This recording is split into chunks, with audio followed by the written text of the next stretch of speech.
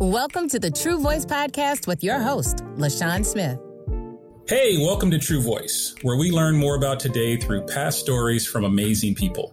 This is our first season, and if you're listening, you can join us in celebrating the official launch of Season 1. I'm your host, LaShawn Smith. Here on True Voice, we talk to people with amazing stories that entertain, teach, and offer a human perspective on how today's most pressing topics remain so deeply connected to our past. I hope you enjoy these first few episodes, and we look forward to you joining us each week. Without any further ado, let's get started.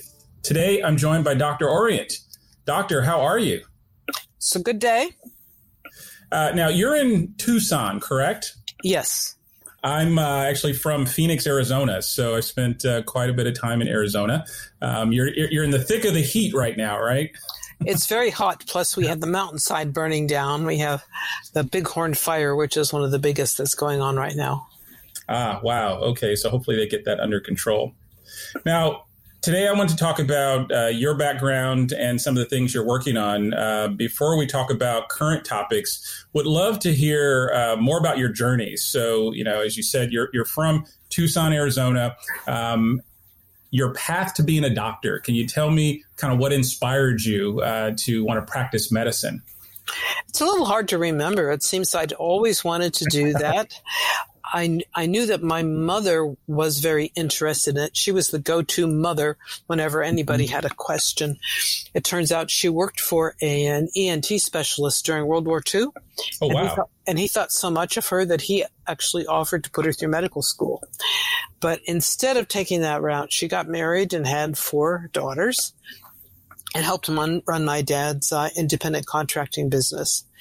But maybe it's in my blood. Yeah. Maybe just wanting to be independent in the blood too. My dad was called the Renaissance contractor in Tucson.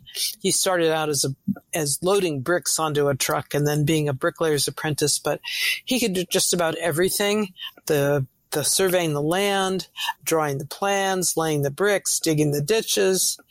And so he did a lot of just small commercial buildings and was very independent. Now, you're an independent practitioner today. Do you think that kind of watching your father grow up being a contractor gave you either insights or motivation or other types of, kind of nudges to be an independent practitioner? Well, I think so. For one thing, it was possible. He could do all this on his own. He wasn't subservient, worried about any employer firing him. He had to do a good job and do. People always said, "My gosh, you did exactly what you said you were going to do, and for the price that you said you were going to do it." He said, "Well, we wrote a contract, we signed it. Isn't that what you're supposed to do?" So I think it was a good example to follow. Yeah. Now, I want to stay on this for a little bit longer. When you were in school, in high school, what were you thinking you're going to do when you went to college? Oh, I thought I would major in science, which I did. I majored in chemistry and mathematics, and I started out as a pre-med, so I did all the pre-med courses as well. Yep. Now, being a woman at that time, going into medical school, was it like, I got this, no reservations, or were there signals that you received that, you had to fight to kind of get the courage to make sure you could go push through and actually apply and complete medical school? Well, I applied for the first class to graduate from the University of Arizona College of Medicine, and my interviewers were really very discouraging. So, well, do you think you can handle this? I mean, I know you've done well in college, but medical school will be 10 times harder. And are you sure you can do this? Plus, I had this little problem of fainting at the sight of blood, or if anybody even talked about something. I cured myself with a couple nights in the ER and medical school. And once I learned how to sew, I was okay. I felt like I could do something. But so I did not accept that offer to go to medical school. Instead, I went into teaching, which was another one of my first loves. I was homeschooling my little sisters when I was about 5 years old. And I taught in a rural high school. I taught physics and chemistry and biology and geometry, and I liked that pretty well. But I knew that I was really running away from what I was supposed to do.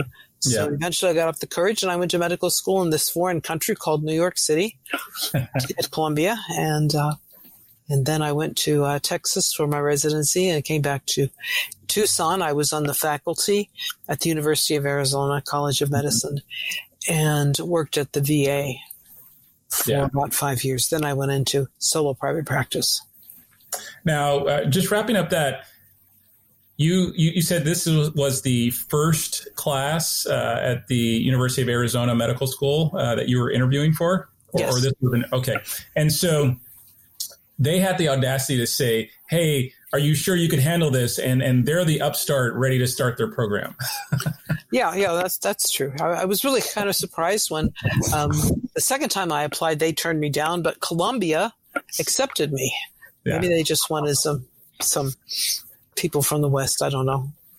That's fantastic. It turned out that I did okay. I was worried, but I did okay. Yeah. So once you got back, did you go straight into private practice, or did you work for someone initially? I was a VA doctor. I worked. Oh, okay, that's Tucson, where you worked at the VA. The Tucson VA, yeah. Yeah. What I'm a veteran. I was in the Navy. My dad's was in the military, and I think sometimes people don't necessarily understand when they hear the word VA. Obviously, it's one of the largest healthcare providers in the country. What is it like being a physician in a VA hospital? I had some very good colleagues there, but I knew that I had to get out of there. For one thing, they might kick me out because I wasn't doing my job. My job was to be the gatekeeper.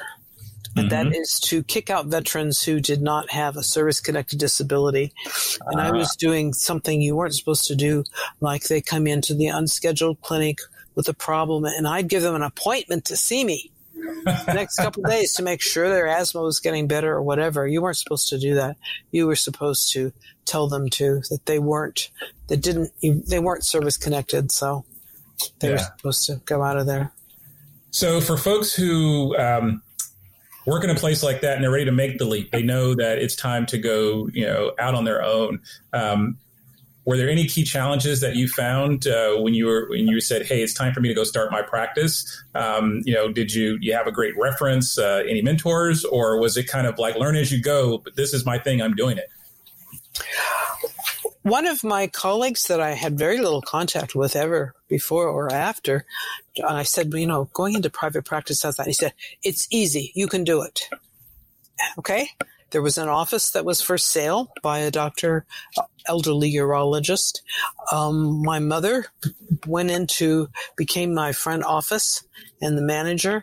I had a mentor who was in private practice who showed me, how to set up the pegboard accounting system and so on. And my dad did some remodeling in the office, and he came in every Sunday, and he and I cleaned the place on Sundays, and we just did it all ourselves. I never signed up with any managed care organizations, and we just took care of patients. No, that's fantastic. Now, do you think any of those kind of tactics or that approach, has that changed? If someone was starting off today, would they have to do things differently just with the dynamics of the industry? It is harder today, but I think one problem is medical students don't think they have any choice. They think they're going to have to sign up and be an employee, and that the private practices, those guys are just dinosaurs and they're not going to survive. I do know a doctor in Phoenix who went into a third-party free practice immediately after he finished his fellowship at a very prestigious place. He's a specialist in otoneurology, one of rather few in the country. He gets patients from all over because they just can't get the kind of excellent care from anybody else that they can get from him. Yeah. And so for someone, like that who has a specialty, do you think they're more gravitating toward their own practice, or they're looking for that kind of protection, if you will, from being an employee? I think that people who are specialists may fear they're not going to be able to make it because they're very dependent on referrals. And so many patients have managed care plans, which are really not insurance, but they can only get what the plan allows them to have.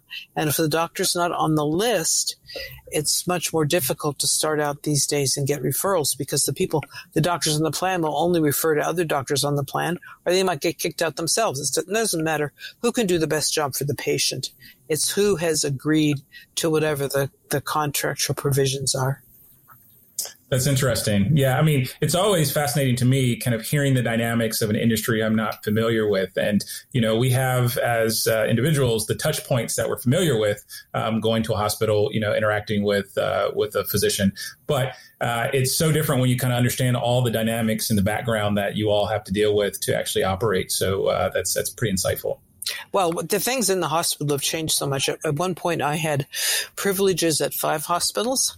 So I would make rounds at least once a day, maybe twice a day. If I saw a patient in the office that needed to be in the hospital, I could call the hospital, reserve the bed, write out the orders, and the patient could take the orders to the hospital, get admitted, and everything was fine. Now, very few independent doctors even go to hospitals. The hospitals do it all. You can't get in there without going through the emergency room. And once you're there, you really are at their mercy. And the doctors are employees. They have to follow the administration's policies. If they don't, they can have their whole career ruined. So once you're there, you really are at their mercy. Yeah. Yeah, I mean, it makes such a great case for, finding that conviction to be independent and really taking control of your destiny. I'm sure that was pretty liberating, even though it sounds like it was a lot of work to get it going. I want to talk about another topic where you started writing, and as I understand it, you wrote an article that you tried to get published, and it got rejected. And it sounds like you have this fantastic resilience where you're not going to take no for an answer, and you kept writing, and you eventually got published somewhere else. Tell me a bit more about kind of what triggered you to want to start writing, and kind of the journey of getting that first article published. Well, I think it's a disease. Do you think you have to? I mean, it's just something I cannot do. One problem with being at the VA was that and I only found out this after I'd been there for quite a while, is you were not allowed to criticize the government. Oh, okay. And that was a problem. And then I found out that these medical organizations that I had so much respect for, like the American College of Physicians, were heavily politicized. And they really were against the independent practice of medicine. So there was this article in the Annals of Internal Medicine, a Marxist view of medical care, that stopped just short of calling for the violent overthrow of our constitutional government. So I wrote a reply to that. And of course, it got rejected. So I turned it into something else. It was published in a little booklet by the Foundation for Economic Education, which is about free market economics, free enterprise, really the basis for our prosperity, for our freedom. And the Association of American Physicians and Surgeons called me up one day and asked permission to reprint it. I said, sure, but who are you? So I went to their meeting, and I met a lot of mostly old guys who had been in independent practice for a long time.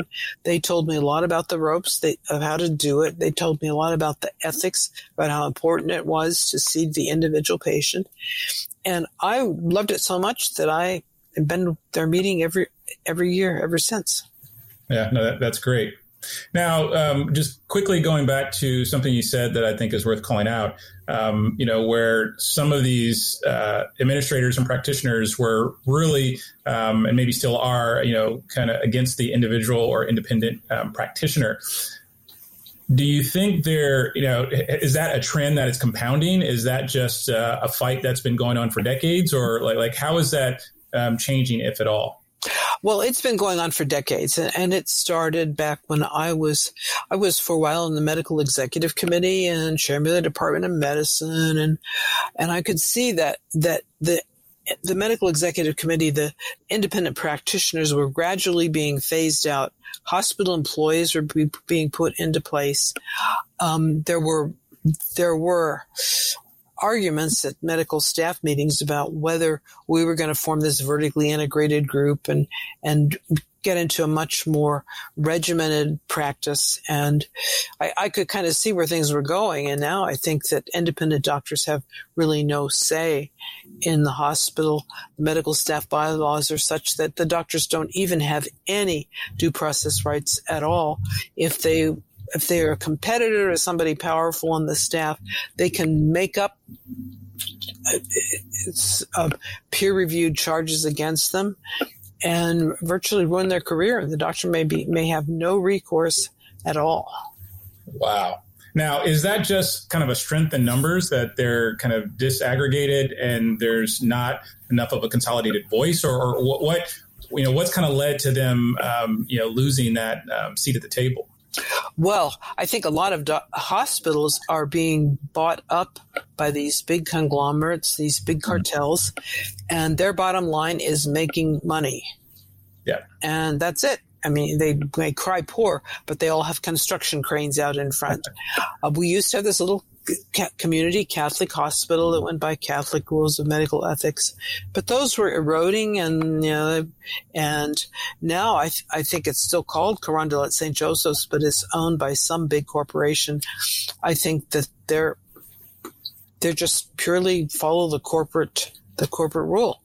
Yeah. And the patients and their families, and even if you complain to the bishop because they're trying to kill your son because they want his organs, and at least that's what you think is going on, and you can't get a second opinion from another neurologist, it really is both frightening and really appalling.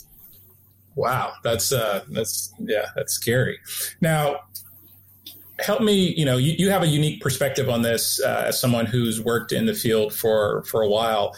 Help me unpack the tension. You brought up free markets, and it feels like there's a tension on the independent practitioner as well, or I guess alongside these large conglomerates that would probably argue that they're here for free market capitalism, but they're actually pushing out many of the folks that potentially can offer a really valuable service in the market. How do you reconcile the tension between both of those sides, saying, "Hey, I belong here, and I'm really just trying to exercise my right to deliver this service"? I think a lot of people, including people who call themselves conservatives or even advocates of the free market, confuse corporate socialism or state capitalism with free markets, because things are being centrally owned and directed by people whose only interest is the bottom line and not the patients. They have no ethical commitment to the individual patients. But then organized medicine has gone along with this because the oath of Hippocrates has been virtually edited out of existence. And it used to be, my responsibility is to my patient to prescribe for him according to the best of my ability and judgment and never do harm to anyone. If you look at all these surrogate things that may call themselves a Hippocratic oath, you don't find the words "do no harm" in there anywhere. Patient confidentiality is out the window. The doctor has additional responsibilities to the state or to populations rather than to the individual. And it really is, it's kind of unsaid, but it's tacitly agreed that you may have to hurt people for the good of the collective. Whereas I see, every patient is important. Every patient is an individual. You can't have a good society if every individual is not important.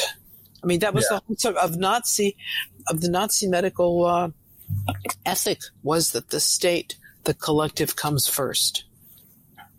Yeah, that's now. How do you think? With those types of ideals kind of becoming more commonplace and maybe even, kind of the standard, I guess, two-part question. How do we challenge that? And then what do you think is the solution to a more balanced approach? I think that it's kind of, when you talk about balanced, what's the balance between good and evil? If good compromises with evil, you lose. Or what's a balanced approach between the truth and the lie? I mean, one of my good friends would say, well, why can't you be more balanced? He said, well, what am I supposed to do? Halfway between the truth and a lie? That isn't really possible. I think that the big objective of the Association of American Physicians and Surgeons is to preserve the ideal and to preserve the ability to get out of the system.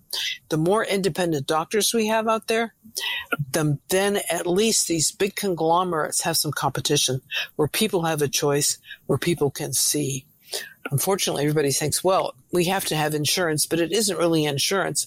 We have to turn over all of our money, which means all of our power, all of our choices, to this big corporate entity that doesn't care one bit about any of us.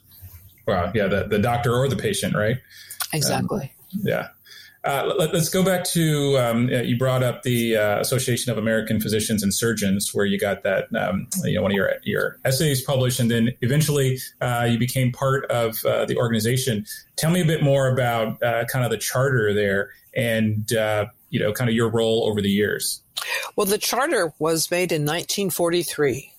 And it was to preserve the practice of private medicine with physicians working for their patients and to combat the tendency, even back in 1943, to have a government takeover of the practice of medicine, which occurred in 1965. We had Medicare and Medicaid, which almost immediately tripled the prices of everything.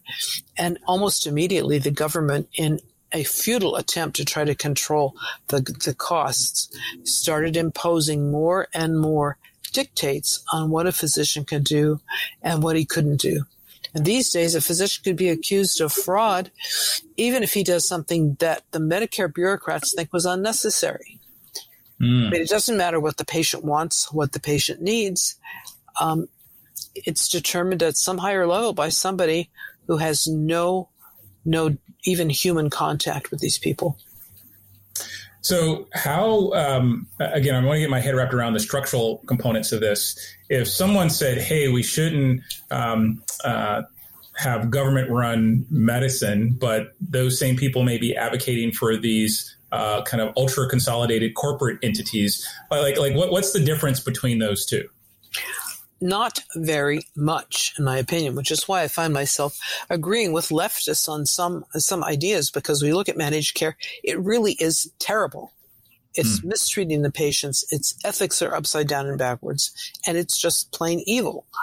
What we really need is the direct relationship between the patient and the physician, and the freedom to do that. And right now we've got everybody so dependent on this huge system that it seems to me the only thing to do is to preserve the way out, to preserve as many independent practices as we can so that patients, if they find they're being mistreated, they have a choice.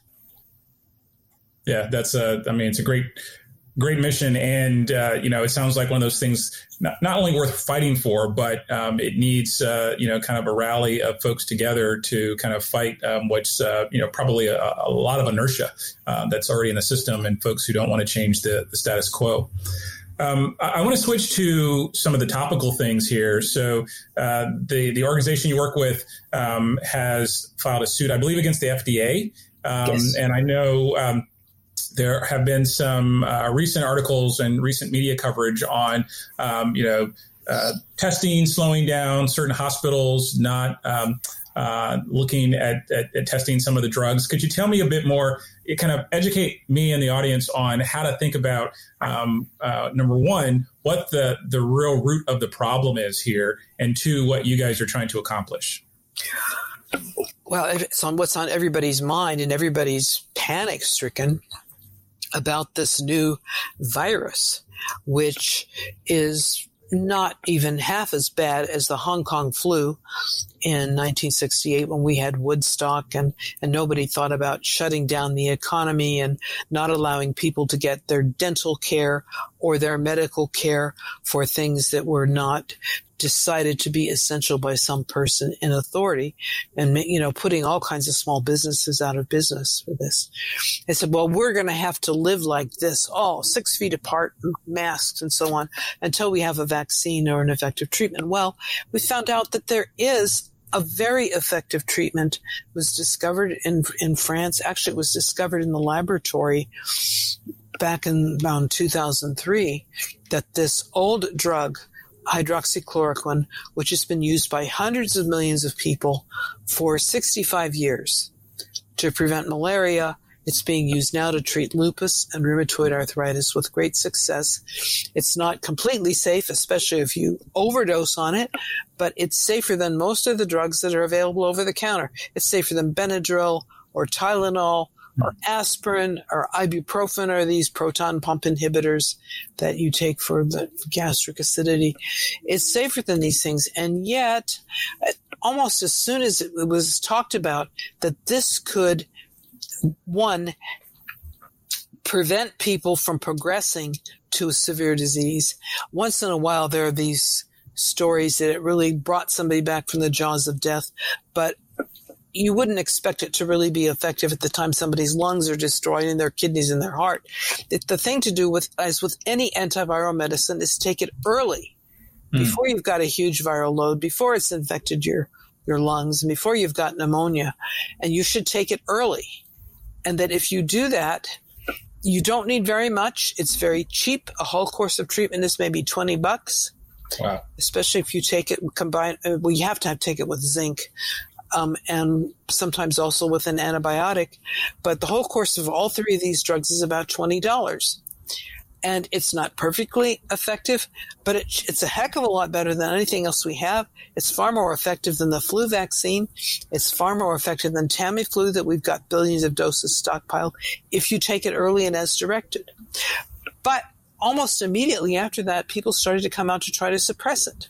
And I say, well, we can't go by what this crazy doctor in France said or what doctors all over the world, Brazil, Costa Rica, Honduras, the United States, we're seeing very good results with this treatment in our patients. Well, we've got to have these trials. So they set up these trials. They were giving it to people who were already mostly dead, and which you wouldn't expect it to work. And one that's still published in JAMA that hasn't been retracted is they were giving these seriously sick people a lethal dose of chloroquine, which is older than hydroxychloroquine, not quite as safe. But it was a dose. It's got a very long half-life, and if you add up the doses they were giving in the first few days, it was enough to kill people. I'm surprising that more people didn't die from it. But that's still there. And then the studies that are being used to debunk this, all of them use it in very seriously sick people, and even hydroxychloroquine is arguably overdosed. So they say, oh, it doesn't work.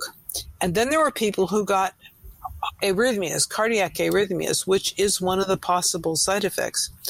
But it's a very rare one when you use it in the right dose and when you use it in people who aren't already seriously sick. And the virus itself infects the heart and is expected to cause some of these arrhythmias. So we're taking this drug that is very, very safe and make it into something that's too dangerous. And people believe that because that's what they're being told by the FDA. Look, what's the FDA just looking at our best interests? Well, if you look at the few bureaucrats in these agencies, they have huge conflicts of interest with big pharmaceutical companies who want to get approved a new drug that at the moment is not approved for anything. They tried it for Ebola. It didn't work for that. It's been sitting on the shelf. One dose of it can cost you $1,200 instead of a whole course for $20. And so and it's has a lot of side effects itself. Its results so far have been very disappointing. Or then there are others who want a vaccine, and they want to vaccinate everybody in the world. And if 1 out of 10,000 person dies, well, that's okay. And the components of at least one form of the vaccine may cost $1,000 for a few grams of it. And you have to preserve it with liquid nitrogen. So I've heard. I need to look more into that. But you've got to treat. But there's not been a virus aside from smallpox that has ever even arguably been wiped out by a vaccine. The disease still occurs. And if we've got a treatment that's very cheap and safe, and you don't have to give it to 7 billion people, you only have to give it to people who are affected then why wouldn't we want to preserve this treatment? And a doctor who's looking at individual patients would say, hey, let's give this a try. Instead of telling people, go away, don't come in my office, you might infect me, there's nothing I can do for you, come back to the hospital if you can't breathe. And that's the standard of care. This is outrageous. Yeah, it's pretty appalling. When you call out the piece on where, bureaucrats in the FDA are aligned with these pharmaceutical companies, that I get their motive. They're saying, hey, let's not use this thing that already exists. Let's go create some new profit center.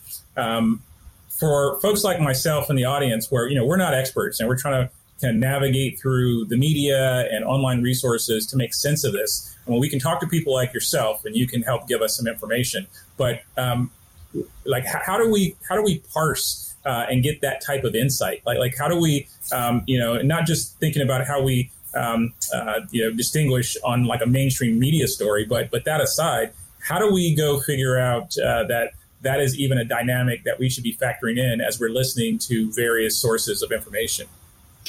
Well, it's very difficult. For one thing, the big media and the big social media are censoring views that the World Health Organization doesn't approve of. So people are told, go to the WHO, go to the CDC, who have given us terrible advice since the very beginning. And they have like a revolving door between themselves and Big Pharma.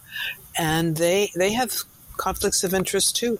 But doctors are taught to believe these authorities, so they too will be hesitant because maybe they believe what they say. But even if they don't believe what organized medicine and the CDC is telling them, they're afraid of losing their license because the FDA has influenced state medical boards and pharmacy boards to actually persecute doctors, threaten to delicense them, or threaten to jerk the pharmacy's license if they dispense this medication. So it's very difficult. And we have the most prestigious medical journals like The Lancet and the New England Journal of Medicine retracted papers that were based on this poor science, but people still think that the drug that hydroxychloroquine is dangerous and ineffective, even though these big journals retracted the studies. The media didn't talk about that. They talked about the original dubious results. Yeah. It's this is a challenge on all fronts, including healthcare. So it's not an easy fix, but it's great to get better sides of the information. I want you to educate us on stockpiling. We hear that in the media a lot. We can imagine there's a stockpile in a warehouse that doctors don't have access to because of some regulation. But what is that? Like, what's the history of stockpiling? Why would there even be a process or something around having medicine that is parked someplace but can't be prescribed and distributed? Well, we have a strategic national stockpile of many things that the government wants to have on hand in case there is an emergency. Okay. And we can't manufacture enough of it so that it's kept in reserve. And, like when we have an oil reserve and other things like that. So it's not a bad idea to have a stockpile. And when it looked as though hydroxychloroquine might be in demand, but there might be a shortage, then a number of drug companies donated to the federal government many millions of doses of this drug so that it could be distributed as needed. But instead of doing that, the FDA is sequestering it, and we have this emergency use authorization, which is only for patients who are in the hospital who can't get access to a controlled trial. So nobody else can use it. And this is interpreted to be nobody else should use it, even if it doesn't come from the stockpile. And that's because the person who got this through, named Rick Bright, who is a PhD in something he is not a physician, decided that he thinks hydroxychloroquine shouldn't be used. Well, he's got a few conflicts of interest. But even if he doesn't, that's his personal conviction. And he's going to decide for all the doctors and all of the patients in this country that they're not going to have access to this drug because he thinks they shouldn't. Now, is there some type of legal framework, a piece of paper that gets signed? Like how does his position translate to, all of this kind of duress that's put on the system for folks feeling like, I can't take action because of this person's idea? How, what's the legal framework that is there, or is it all implicit? Well, we have like an administrative state. Now we have a fourth branch of government where these experts who are not elected, who sit in these agencies for decades, have just a huge amount of power. And I will say that Rick Bright used to be at BARDA, not at the FDA, but there are people in the FDA who have a huge influence on what the agency directive is. And then the agency has a huge influence on the Federation of State Medical Boards and whatever is in charge of the pharmacy boards. And then state officials and governors in all but 4 states have believed what they said and have levied these rules and regulations, which are very threatening to physicians who dare to go against them. So it sort of shows a problem that's not just for hydroxychloroquine, but it's for medicine in general. It's for our country in general, that there are very, very powerful people who may have an ideology that's driving them or a financial interest that's driving them, who are posing as the experts, and the rest of us say, oh, they know and we don't. They know better than we are. We can't believe these crazy doctors out there who may have a different opinion. Yeah, and again, this is really, I think, great context for folks to have, further discussion. But it's a good level set to even be aware of these things. I didn't know that there's this additional set of folks that are influencing potentially policy who aren't actually in the government. Not surprising that it happens in medicine, since it definitely happens in other industries as well. I want to talk about the 2 things. I guess the patents on this particular drug is expired. Is that correct? Long ago. Okay. It's easy to make. You can't really make any money manufacturing this drug.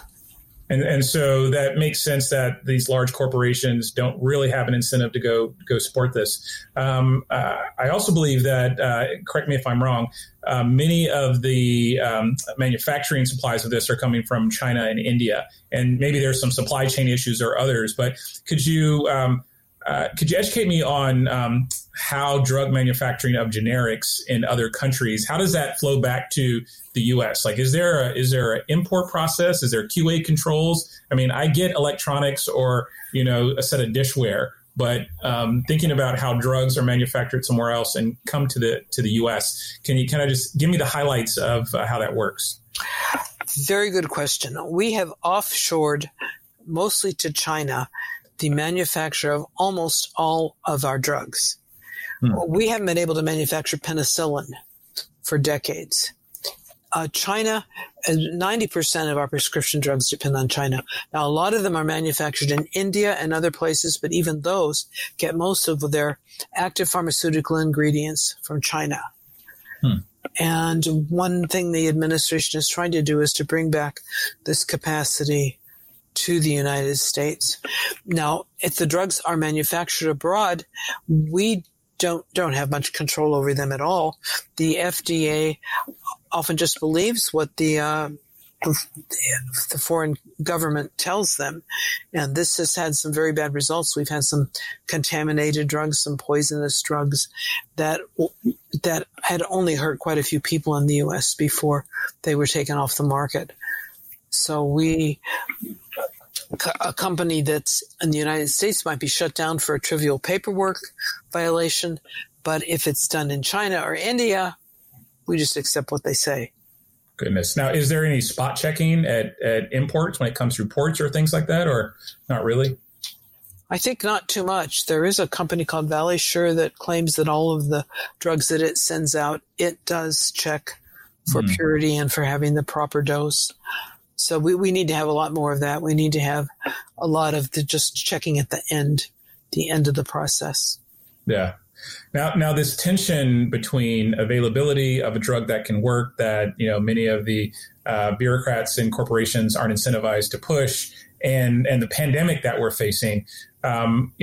You mentioned in the 60s there was this pandemic. What are any of the similarities or the lessons learned that we should have taken from back then that we're not keeping in mind today, or are they just really different experiences?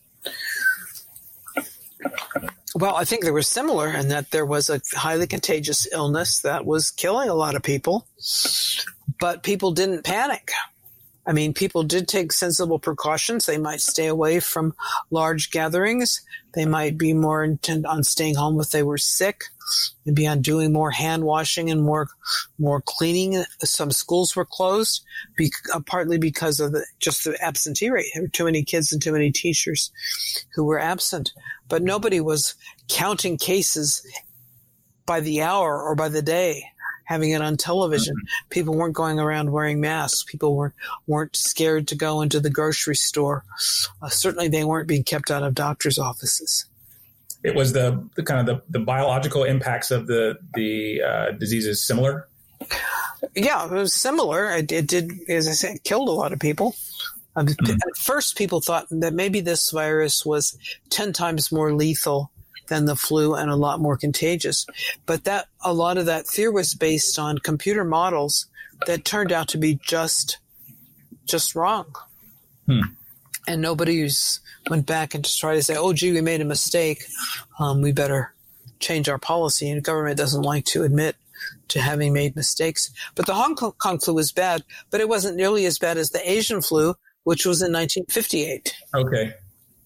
And so we've had these every few decades kind of events. What I think is fascinating is how short the memory is. We hear a lot of coverage on, kind of the 1918 flu, but a lot of these other pieces, they don't seem to get the same level of coverage. Why do you think? I mean, our memory is short in general, but why do you think those other potential lesson areas are not covered as much? I think there's some people who have other interests that maybe they want to shut the country down.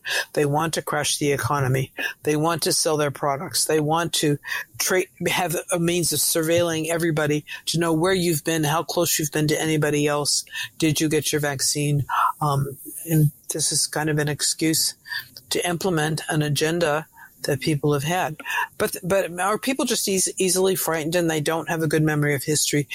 This is not smallpox. This is not the Black Plague. This is nowhere near as fatal as those things were. Yep. So as we're wrapping up, I want to talk about, if you were in control of all of this, what would you do to both tackle the immediate shortage of this particular drug, and in general, what advice or thoughts do you have on how we could do a better job of how our healthcare system shows up in this current environment? I'd make hydroxychloroquine available over the counter. As we have requested the judge to put down an injunction that the national stockpile has to be released to the public. They're thinking of shipping it abroad for malaria instead of using it for people who might need it here. Yeah, and we need to pay attention to getting better drug manufacturing. But there was a company in San Antonio that we could make 1 million pills a day once we get the active pharmaceutical ingredient, and they had a train bringing it from Mexico, but they was stopped at the last minute, so they couldn't do this. So it is possible to overcome this shortage. You don't need a lot of it. I mean, 10 pills for a course of treatment for somebody who's infected, and then maybe 1 pill every 2 weeks to protect people who are at risk.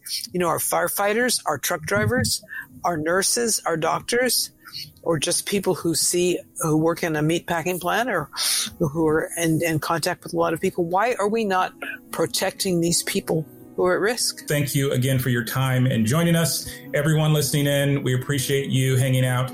We hope you've learned something new and had some fun kind of exploring a topic that we may not be as familiar with. If you have any comments or suggestions, as always, please reach out at hello@truevoice.com. I'm LaShawn. Thanks again. And remember, dream big, stay curious, and always share your true voice. See you next time. This is True Voice.